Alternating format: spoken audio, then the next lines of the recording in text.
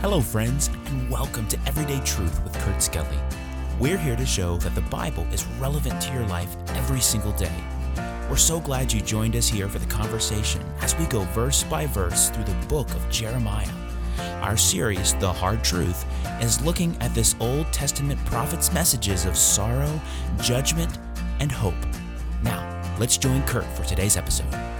Hello, my friends, and welcome back to today's episode of Everyday Truth, chapter number 25.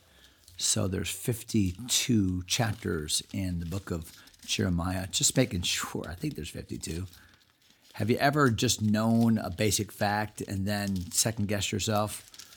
When you turn 57, that's what you do all the time. Yes, there's 52 chapters in Jeremiah, and we are almost halfway there. We're in chapter number 25, and I want you to see what it says in verse number 1. Jeremiah chapter 25, verse number 1, the word that came to Jeremiah concerning all the people of Judah in the 4th year of Jehoiakim, the son of Josiah, king of Judah, and was the 1st year of Nebuchadnezzar, king of Babylon. I wanted just to say a word about this verse because it really helps us to understand some of the reasons why God gives certain messages and why he gives them at certain times to certain people in certain places. And that's the thing I think that is so amazing about the Lord and his word is just how specific it is. So with all of that in mind, look back at verse number 1, the word that came to Jeremiah. So God had a specific messenger in mind, Jeremiah. Watch this, concerning all the people of Judah. So God had a specific audience in mind. I want this preacher to preach to this audience. And then the Bible says, in the 4th year of Jehoiakim, the son of Josiah, and that was the 1st year of Nebuchadnezzar. So I want this preacher to preach to this audience at this time. And then what we're going to learn is, and it's this message. I just love how specific the Lord is. And if any one of those factors was off, then it wouldn't have been the same message. If it had been a different preacher, a different audience, a different time frame, a different message itself, all of it was important. That's why it's important that as preachers, we ascertain the Spirit of God in our life as we study the Scripture, as we give the Word of God, as we allow God to use it in the lives of the audience to whom we're preaching. It's so important. And watch what happens here in verse number 2. The which Jeremiah the prophet spake unto all the people of Judah and to all the inhabitants of Jerusalem, saying. So the word came to Jeremiah, preached to all the people, and then verse number 2, so Jeremiah the prophet spake to all the people of Judah, specifically to the inhabitants of Judah, of Jerusalem rather, but he did what God told him to do. So what good is a specific message for a specific time, for a specific people, if the preacher is unwilling to say it? Think about Jonah. That was the whole point there. God had a specific person, a specific place, a specific message, but the preacher was unwilling to say it. And bad things happen both to the preacher and potentially to the people. So, wow, obedience, willingness to do what God's called us to do, how important that is as well. Verse number 3, from the 13th year, this is the message, from the 13th year of Josiah, the son of Ammon, king of Judah, even unto this day, that is the 23rd year, the word of the Lord hath come unto me. And I have spoken unto you, rising early and speaking, but ye have not hearkened. So what kind of an introduction is this to the message? Jeremiah gets up and says, hey guys, I've been preaching for a long time. He's talking here about Josiah. That's years ago. If we're talking about the 1st year of Jehoiakim, of Nebuchadnezzar, which is the 4th year of Jehoiakim, and Jehoiakim actually followed his older brother, Jehoahaz, also called Shallum. He just reigned for a short time. But Josiah's been dead now for 4 or 5 years. And Josiah, the Bible says, Jeremiah says, I've been preaching since the 13th year of his reign. So what's the point? The point is I've been preaching for a long time, like 23 years. I've been preaching and I've been faithful. I've been getting up early. I've been giving you this message. I've not procrastinated. I've been faithful. I've been specific. I've honored God, and nothing is happening. I think, first of all, faithfulness is just key to any ministry. Paul said in 1 Corinthians chapter 4, it really doesn't make a difference what people think about me. In fact, it's really not even wise for me to render a self-assessment of myself. No, really, if you want to talk about me or you want to give me a title, then just call me a minister. That means a table waiter. And to call me a steward. I don't own anything. I don't claim to own anything. God owns everything, and I manage everything for him. That's what stewards do. It's required in stewards that a man be found faithful. So here, Jeremiah is giving a testimony of faithfulness.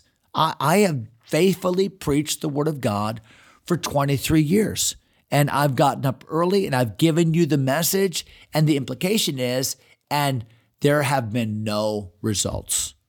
There has been no good response. Verse number 4, and the Lord hath sent unto you all his servants and the prophets, rising early and sending them. So rising early, that means this has been priority. God is not slacking. God has readily given you his word in and through these other prophets.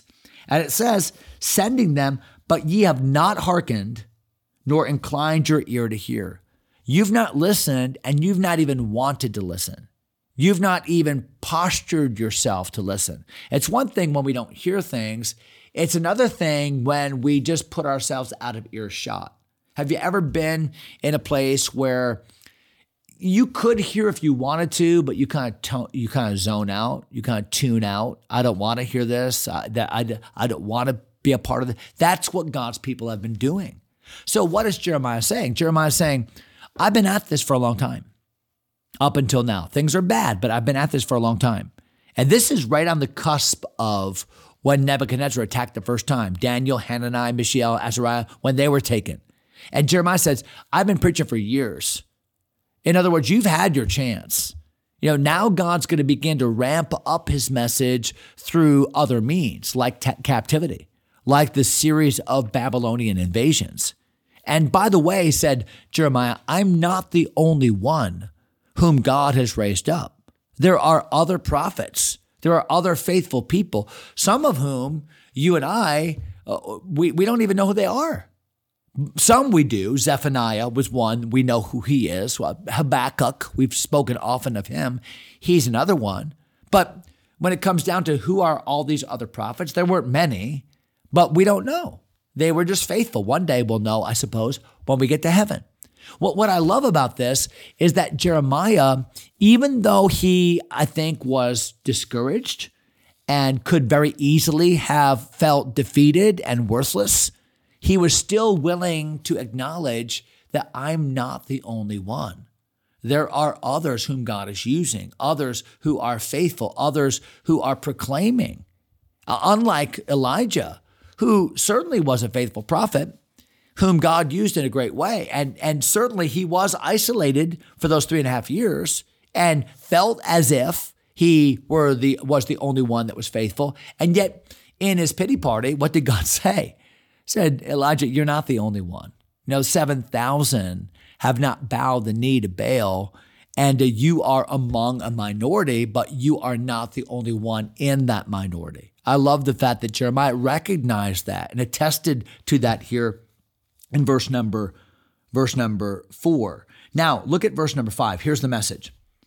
They said, the prophets did, turn ye again now everyone from his evil way. So this has been a collective message. Although we're the minority, we've been saying this, turn from your evil way and from the evil of your doings, and dwell in the land that the Lord hath given unto you and to your fathers forever and ever and ever.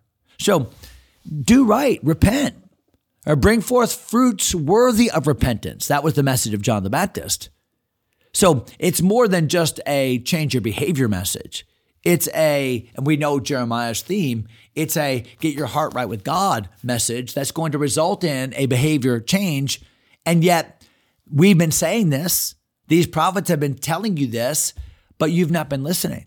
So in the message, they've basically been saying, repent. And they've been saying, and if you repent, the land is going to be yours to enjoy, yours to use. And the opposite implication is there as well. And that is, if you persist in your pride, if you don't repent, if you don't change what you're doing, then this land will no longer be your possession. You will lose what you have. You will lose even the good that you're taking advantage of now.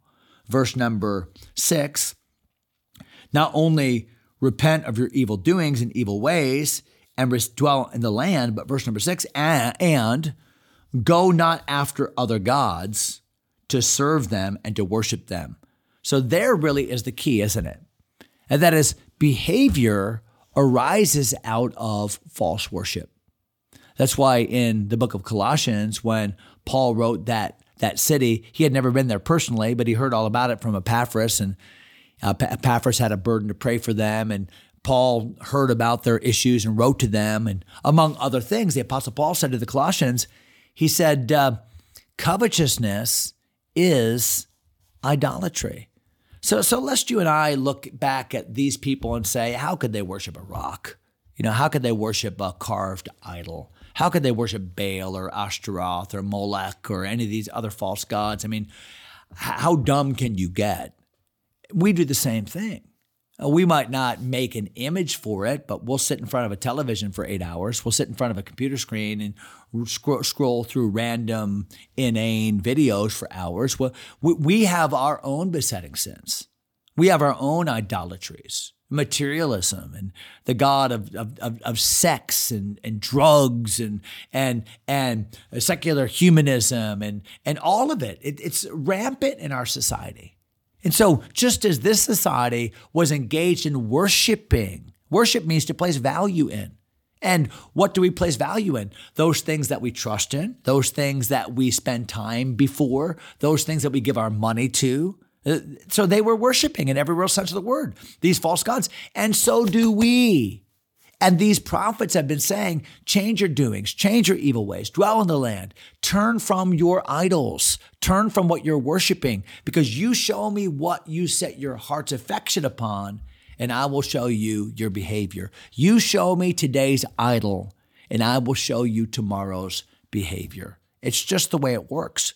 Verse number 6 again, go not after other gods to serve them and to worship them, and provoke me not to anger with the works of your hands. That means that the idolatry that is arising out of your worship. You're making these idols. You're doing things that are consistent with your false worship and some of the debaucherous things they were doing. And the Bible says, and I will do you no hurt. You have a chance. See the message? So Jeremiah says, we've been preaching this for 23 years, not just myself, all of us. We've been saying this. This has been one consistent message from the remnant, and nobody seems to be listening. Verse number 7, yet ye have not hearkened unto me, saith the Lord, yet that ye might provoke me to anger with the works of your hands to your own hurt. What happens when people reject God? What happens when people turn their back on God and pursue their own worldly and fleshly pursuits? They end up just hurting themselves. Ultimately, we can't hurt God in the sense of diminishing him. Obviously, God loves us. But the biggest loser as we pursue ourselves and pursue our desires is ourselves. We're the losers. We hurt ourselves. That's why the greatest judgment is described in Romans chapter 1. And that is when God says, okay, if you just don't want to acknowledge me, if you just want to do it your own way, then I will give you up unto your own lusts. See, when God lets us have our way, that itself is the judgment of God, because that's what ultimately harms us and hurts us. So I hope that's a good lesson for all of us today. A word to the wise. We'll pick it up in verse number 8 next time. Hope you have a great day today. God bless you, my friends. Thanks for taking time to listen. If you enjoy Everyday Truth, go ahead and subscribe to the podcast or share it with a friend. Until next time, God bless.